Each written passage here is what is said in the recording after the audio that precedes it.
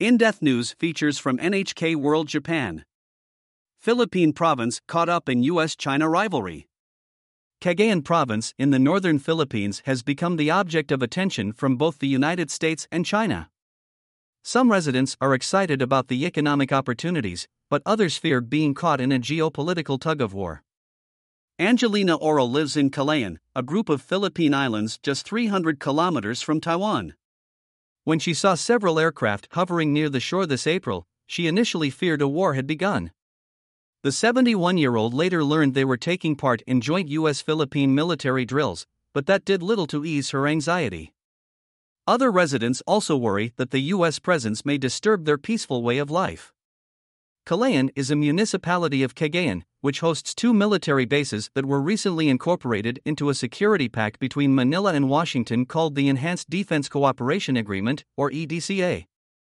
The bases can now be used to accommodate visiting U.S. troops during exercises and operations. Port in flux. The Philippine government agreed to include the two bases in the EDCA despite opposition from Cagayan Province Governor Manuel Mamba. The 65-year-old is known for striving to bring Cagayan closer to China.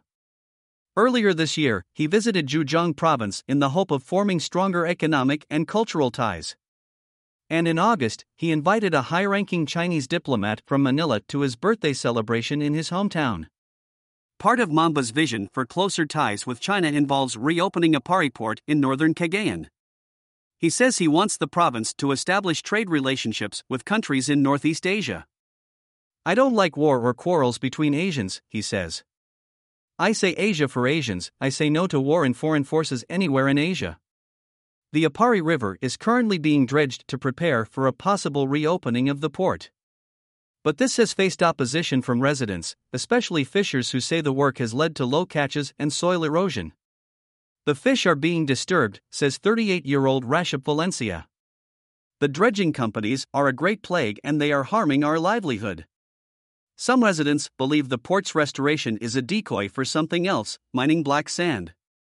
The province has been selling dredged materials to China, and some people believe Beijing has used the sand to build artificial islands in the South China Sea, including some that fall within the exclusive economic zone of the Philippines. Mamba is adamant that turning the river into a navigable waterway is the fundamental objective. But he also doesn't oppose the opportunity to make some money by selling sand to China. "I don't see any disadvantage in doing that. We will be restoring our river. We will get income. And we will be getting back our port and our connection to the world." Mamba also denies that the sand was used to build islands, citing a contract with Filipino exporters. A provision says the sand can never be used for building new islands in the Pacific, especially in areas where we have disputes with our neighbors, he says. Benefits and risks. Mamba is now serving his third consecutive term as governor. During his tenure, Cagayan has transformed into a popular destination for Chinese travelers and businesses. Most Chinese tourism and business activities in Cagayan are related to the casino industry. But Katrina Poncenrile, the secretary of the Cagayan Economic Zone Authority, has plans to open up the province to other sorts of business. And she is eager to welcome investment from other countries as well. Her administration recently canceled plans with a Chinese corporation to develop a private island into a so-called smart city. "We want to stay as neutral as possible, and I don't think having certain investors come in and control an island is in the best interests of our country," Enrile says. U.S. gets locals on side. In April, the U.S. government announced it would fund a fishing cooperative in Apari. Officials soon provided training and equipment such as radios and smartphones to about 20 fishers. But the donation wasn't exactly unconditional. The recipients were told to report any sightings of foreign vessels in the area to the NGO, an instruction many were happy to follow.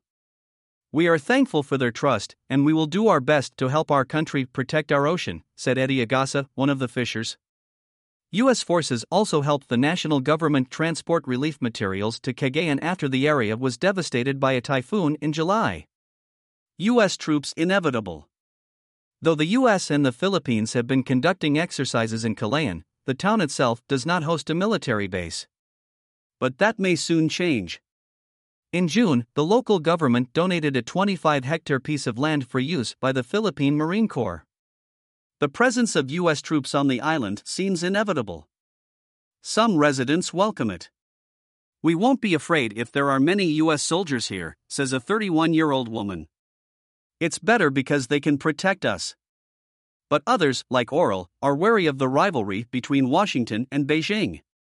"We are afraid that we will be dragged into it, because the Philippines is near Taiwan." Celerina del Mundo Monte.